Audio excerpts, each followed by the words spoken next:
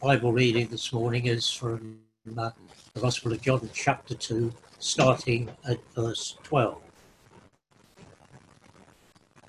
After this, he went down to Capernaum with his mother and brothers and his disciples. There they stayed for a few days. When it was almost time for the Jewish Passover, Jesus went up to Jerusalem. In the temple courts, he found people selling cattle, sheep, and doves, and others sitting at tables exchanging money. So he made a whip out of cords and drove all from the temple courts, both sheep and cattle. He scattered the coins of the money changers and overturned their tables. To those who sold doves, he said, "Get these out here. Stop turning my Father's house into a market." His disciples remembered that it is written, "Zeal for your house will consume me." The Jews then responded to him, "What sign can you show us to prove your authority to do all this?" Jesus answered them, "Destroy this temple, and I will raise it again in 3 days." They replied, "It has taken 46 years to build this temple, and you're going to raise it in 3 days?" But the temple he'd spoken of was his body. After he was raised from the dead, his disciples recalled what he had said.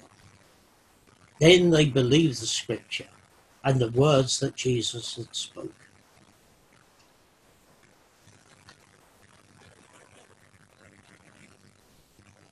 Well, thank you, Peter.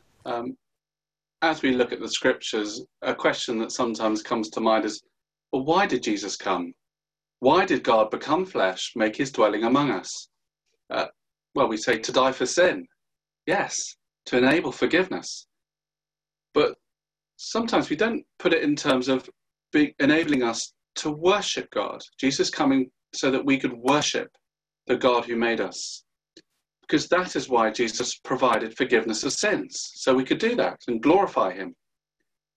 Over the centuries, the big question in life for many has been, where is God? How do I find him? Where do I go to find God?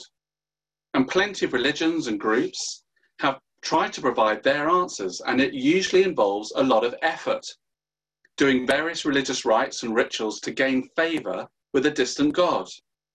And it often puts a lot of power in the hands of those leaders and teachers of the said religion, that they hold the key. Come here, come and do what we say, and all will be well. And it's possible that we think it's possible we think that about the God of the Bible, that he's playing hide and seek, and we need to work out the puzzle. We need to find our way through to see if we can get God, that we can reach him. Well, I hope that this Bible passage helps destroy that impression. In fact, I would like to make a whip of cords and chase it out of your minds. Jesus came not to hand us a new list of rules and religious rites, but to purify us, to bring us forgiveness, yes, through his atoning death, so that we can have that relationship with the God who made us, the true and living God, and worship him truly. If we want to worship God, we come to Jesus Christ the Lord. If we want to worship God, we come to Jesus Christ the Lord. So our account today fits with the previous account that we had last week, the wedding in Cana, where the old purification jars were fulfilled in the new wine of the kingdom of Jesus, making possible this new worship that Jesus introduces here. Remember, John chapter 20, verse 31, these things are written in John chapter 2, that you will believe that Jesus is the Christ, the Son of God, and by believing you may have life in his name. So let's pray that we do that. Let's just take a moment and say, Lord, please teach us so that we would trust in you more. Let's bow our heads. Our Bible reading says, after Jesus was raised from the dead, his disciples remembered what he had said, and they believed the scripture and the words that Jesus had spoken. Lord, do that in our hearts, we pray today, that we would see Jesus, we would believe in him and your words, that we would trust in you more and delight in you and worship you rightly. Do this, we pray, in Jesus' name. Amen. Now, Jesus is walking into the temple, and he's doing what he did right at the beginning of his ministry. And this is a huge deal. It's a huge deal in Jesus' day, and it's a huge deal for us now. There's a debate among clever people about whether this same incident of going into the temple and cleansing it, was it the same as the one in Matthew, Mark, and Luke? They have it at the end of Jesus' ministry, before he goes to the cross. But actually, it could quite easily have been two separate events. Because as Jesus begins his ministry, or whether he's about to go to the cross, what a statement this makes. There's a real intent here as Jesus arrives in the main worship place of Israel and stakes his claim to be the one that we come to. My first point, as he explodes onto the scene, is that Jesus is zealous for true worship. Jesus is zealous for true worship. That word zealous simply means he's passionate. He's passionate for the true worship of God. It's Passover. That's why Jesus and his disciples are there. Verse 13, it says that. And it's the busiest time of year. The city of Jerusalem will be absolutely packed. The temple, the focal point of the nation, will be heaving with people. For this is where the nation's worship takes place. Pilgrims come from all over Israel, all over the world actually, the known world, to remember God's rescue of his people out of slavery of Egypt and rescue from God's judgment. Do you remember the angel of death passing over the homes in Egypt? But if they had the blood on the door, he would pass over those homes. The blood of the sacrificed lamb saving them. And it was also a time of Passover to be praying for God's promised Messiah. There was a great expectation in the air at Passover. And actually there's a great expectation for us as readers, as we see Jesus entering this scene, as he goes into the temple courts at this key time of year. And verse 14, what does he find? Chaos, absolute chaos. This is the heart of the nation's worship. And he sees it's become a marketplace. Now, there's nothing wrong with trade in itself. Some pilgrims have travelled very long distances to get there, and it wasn't reasonable to expect them to bring their own animals for sacrifice. They would need to buy some animals in Jerusalem, and they would need the money to do it. They had different money in where they came from. So money changes are necessary for that as well, and to pay the temple tax. So that's not the issue. What is the issue is where this trade is taking place, the buying and selling. It's the temple courts. And yes, of course, it's a busy time of year. But nonetheless, this place should be a place of prayer, of contemplation, of confessing sins, of praising and worshipping God, bringing our lives before him. And Jesus sees the scene and is rightly angry. And this is not a rash, flying off the handle anger like maybe some of us do, or maybe people we know. This is a godly anger, a right and controlled and settled anger against evil things. Look at verse 15. Note his authority. Here's one man in a densely crowded market. He makes a whip of cord and he drives them from the temple courts, both sheep and cattle. He scattered the coins of the money changers. He overturned their tables. There is judgment going on, folks. He is judging these people. And it's useful to just listen to the words of the prophecy of Malachi in chapter 3. I will send my messenger who will prepare the way before me. Who's that? Who remembers? Well, I heard someone in number 73 shouting, John the Baptist! Reading on. Then suddenly the Lord you are seeking will come to his temple. The messenger of the covenant, whom you desire, will come, says the Lord Almighty. That's so exciting. But it's also terrifying. God is seeing their worship. He's seeing the quality of our worship. He knows our hearts. But let me read on. But who can endure, verse 2, the day of his coming? Who can stand when he appears? For he will be like a refiner's fire or a launderer's soap. He will sit at a refiner, as a refiner and purifier of silver. He will purify the Levites. Who are the Levites? Well, they're the priests that work in the temple. And he will refine them like gold and silver. Wow, he's a soap, he's a fire. That's a sign, isn't it? Jesus is coming into the temple, he's purifying it, cleansing it. He's saying, this is the place gifted to you to draw near to God. He is your creator and your redeemer. What a privilege. And how dare you? How dare you that you should treat it like this? God's honor and glory is at stake. This is what Jesus' heart is. It's for God's honor. We sometimes think it's he came primarily to bless me, but actually he came primarily to bless, to honor the Lord, his Father. This is his mission. This is his messiahship taking place. It is to return the people to true worship of God, a worship from the heart.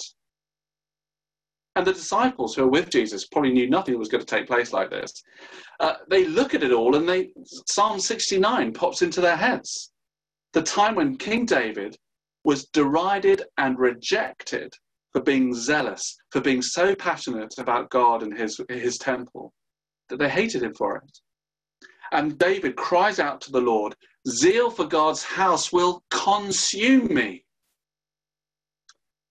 And here, Jesus, King David's greater son, is filled with such fervour for the Lord's honour, for true worship, it will consume him. In other words, it would destroy him. And indeed it will. Jesus will go to the cross to secure true worship with God for us. Do you see that here in our passage? It was an extraordinary privilege for the people to worship God in this way. But it's a shadow of the true worship that we can enjoy with God. This is just a taste. They could not approach this holy God intimately. They kept having to perform sacrifice after sacrifice after sacrifice. The priests were needed to sort of be the in-betweeners, to be their go-between. But now the Lamb of God, who takes away the sins of the world, has entered this temple, this place. The temple that has sidelined God, has turned it into a market, and the Lamb of God comes in and drives out the animals, as if to say, you won't be needing these animals anymore. I am here. For I will provide the only once and for all sacrifice that you'll ever need. I will bring about true worship. I will bring about a personal, loving, intimate relationship with the living God. That is the mission I've come to. And that is the mission that will consume me, that will be my destruction. It's so exciting. It's so glorious. And that quote from Malachi goes on to say, the Lord will have men and women who will bring offerings in righteousness. And the offerings of Judah and Jerusalem will be acceptable to the Lord. This is great news. This is gospel news, friends. We are acceptable. We will be made acceptable to God through Christ, his Son. But isn't this a scandal that we're seeing here? And isn't it a scandal when we look at our own hearts and perhaps people, churches around us, when we welcome all that clutter and noise back into them, back into our worship? How is your heart at the moment? How is your worship? How's your relationship with the Lord God? Has it become too casual? Or perhaps you rely on your sacrifices, your good works, to feel in touch with the Lord. But actually your heart's no longer engaged. How much do you share Jesus' zeal, his passion for God, that his name will be honoured and glorified, and not only in your own life, but in the church? Isn't there too much noisy religion about us, replacing true discipleship? the sort of discipleship we see in the disciples at the end of the passage? Are you praying for our national church? And I wonder whether this is also about our zeal and passion and for God's glory when it comes to the world. They are not worshipping the Lord. They are ignoring him. They need to hear the wonderful news that the Lamb of God has come to take away the sins of the world, to make this relationship possible.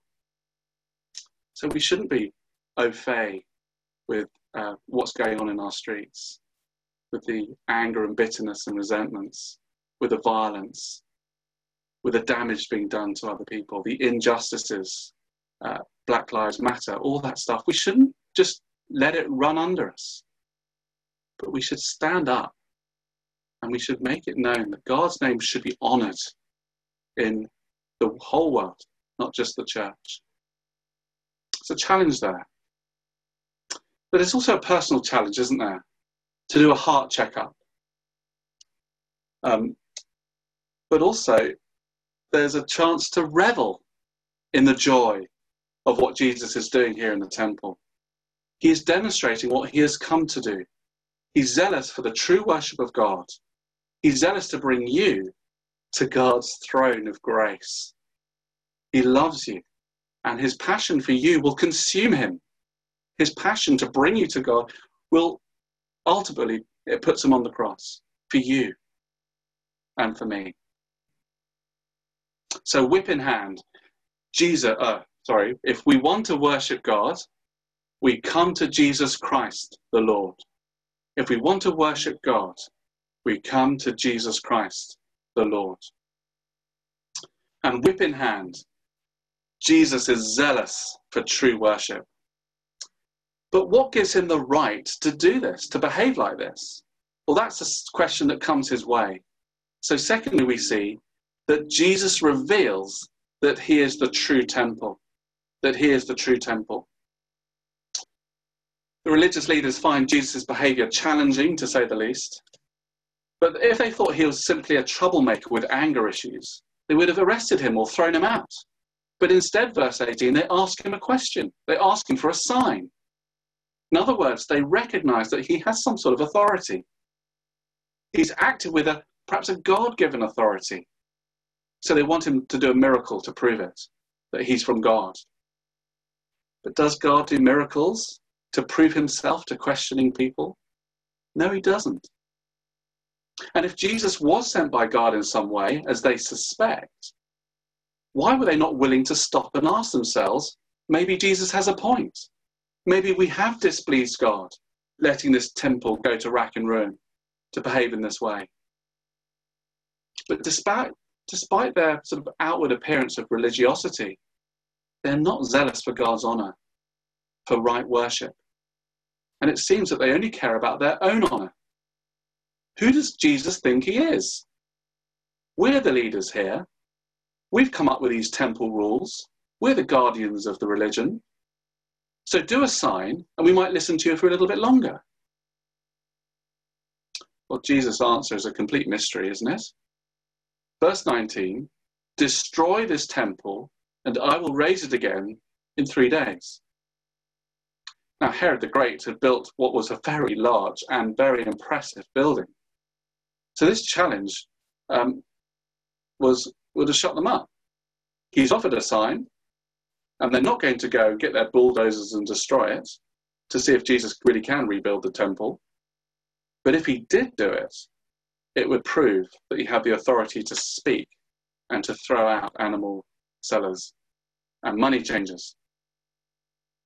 Anyway, verse 20, they point out the impossibility of it all. It's taken 46 years to build this temple, and you're going to raise it in 3 days? Well, they didn't have the eyes of faith. They didn't have the eyes of faith to see that the cleansing of the temple was evidence of God at work. And they don't have the eyes of faith to understand what Jesus is really saying here. But John helps us, because it's hard for us as well. Verse 21, the temple he had spoken of was his body. In other words, Jesus' body is God's temple. But I thought they were standing in God's temple. Yes, but not for much longer. Soon Jesus would do something to show that they no longer needed a special building to come to God. No, all we need now is Jesus. Who remembers that bit of John 1, verse 14, that says, very famous verse, I've given you a clue, there it is. The Word became flesh and made his dwelling among us. Remember, Jesus is the Word. God made flesh, made a person. Look at the second bit. He made his dwelling among us. Now, this word dwelling can actually be translated as tabernacle. So verse 14 could be translated like this. The Word became flesh and tabernacled among us. Remember Israel's history. If the temple was in good shape, we've got our tent. If the temple was in good shape, it was a sign that the people were in good shape. There's the tent of God, the tabernacle. And again, the holiness of God was such that only a small... to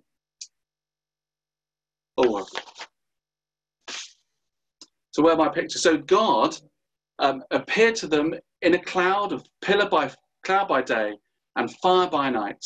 And it was a sign of his presence with him. But he also gifted them the temple, the tabernacle. It was a tent existing among the people of God. And there it is. And the tent would be right in the center of the camp. And it would be a sign of God being with them. And also that they could come and worship him. But only special people could go into the center part of the tent. But nevertheless, it was a sign of God dwelling with his people. And of course, the tent became, as they moved into the promised land many years later, and then Solomon built it, the tent, the tabernacle, became the temple. And we've got a picture of the second temple that they built. But there's the temple, and another sign at the heart of the nation, at the heart of Jerusalem, the sign of God dwelling with his people. This is the place they were to come and worship God. And again, only the special people, the priests, could go into the inner parts of the temple to show just how holy God is. There's only a certain distance they can come. And in that building, there was a curtain right before the Holy of Holies, where God was supposed to dwell, and only one priest once a year could go through that curtain to make that sacrifice for sin on behalf of the people. So, this is the place where they came to worship God. And the holiness was as such that only a few people could go to that curtain acts as like a barrier, and only one person could go in once a year. But John writes that the Word, God, became flesh. The person Jesus became flesh. He tabernacled among us. He was God's tent among us. So in other words, Jesus becomes God's meeting place, the new tabernacle. And Jesus is saying the same sort of thing in verse 19. Destroy or consume this body of mine, and I will rebuild it in 3 days. So day after day, you bring sacrifices to the temple. But in this temple, my body, the ultimate sacrifice will take place as I die on the cross. A sacrifice that will end all sacrifices. 3 days later, I will rise again. So if we want to worship God, we come to Jesus Christ the Lord. If we want to worship God, we come to Jesus Christ the Lord. Everything that the temple stands for is found in Jesus. Everything. Which means the temple and all the old ways of approaching God were now finished. Once there were priests that acted as go-betweens. You know, you have an argument with your brother or your sister and a parent has to step in, or a friend, and gets you back together again, gets you to shake hands and say sorry. Well, the same way, Israel needed priests to act as a go-between. But Jesus says, I'm the temple. You don't need priests anymore. You come directly to me. In fact, I am the priest. I bring you to the Father. Also, one of the main things the priest did was perform sacrifices. Animals would be killed in order to show God that you are sorry, and the people's sin would be transferred onto the animal, onto the head of the animal. And the animal would die for our sin in our place for a short space of time. God's anger at our sin would be satisfied for a spell, but then, of course, we would carry on sinning. And they needed to come back again and again to make more sacrifices. Well, Jesus says, I am the temple. Come to me, and you won't need these endless sacrifices, because I've made that sacrifice that deals with sin once and for all. And he did that. We know this by dying on the cross. Our sin, though, needs to be transferred onto Jesus as he dies. And we saw that as the sky went black and Jesus was separated from the Father. And he was made sin so that we can be made clean before a holy God. Jesus is the temple, the meeting place with God. And if we want to worship God, we come to Jesus Christ, the Lord. If we want to worship God, we come to Jesus Christ, the Lord. In verse 22, we read that later on, after Jesus rose again, proving that he did have authority to do all these things, the disciples did it. We read that they believed in the scriptures, they believed the words of Jesus.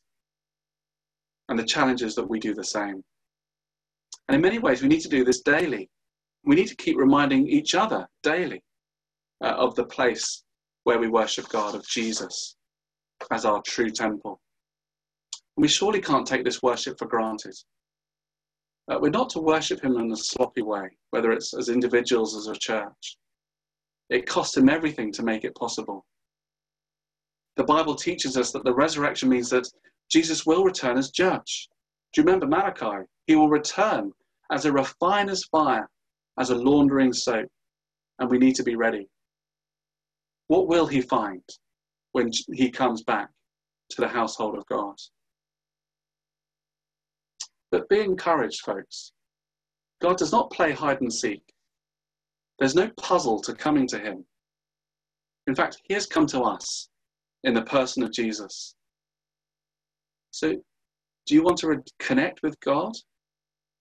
Well, you don't need to go on a pilgrimage to do it. You don't need to go to some holy site.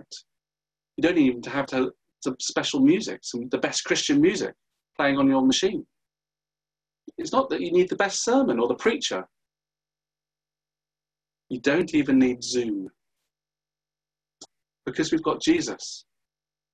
Isn't it wonderful that we know that we can come to him today, this afternoon, anytime, any place, in the middle of a pandemic?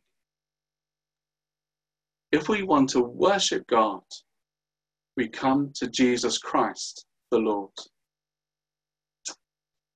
If we want to worship God, we come to Jesus Christ, the Lord. Jesus is zealous for true worship, and he shows us that he is the true temple.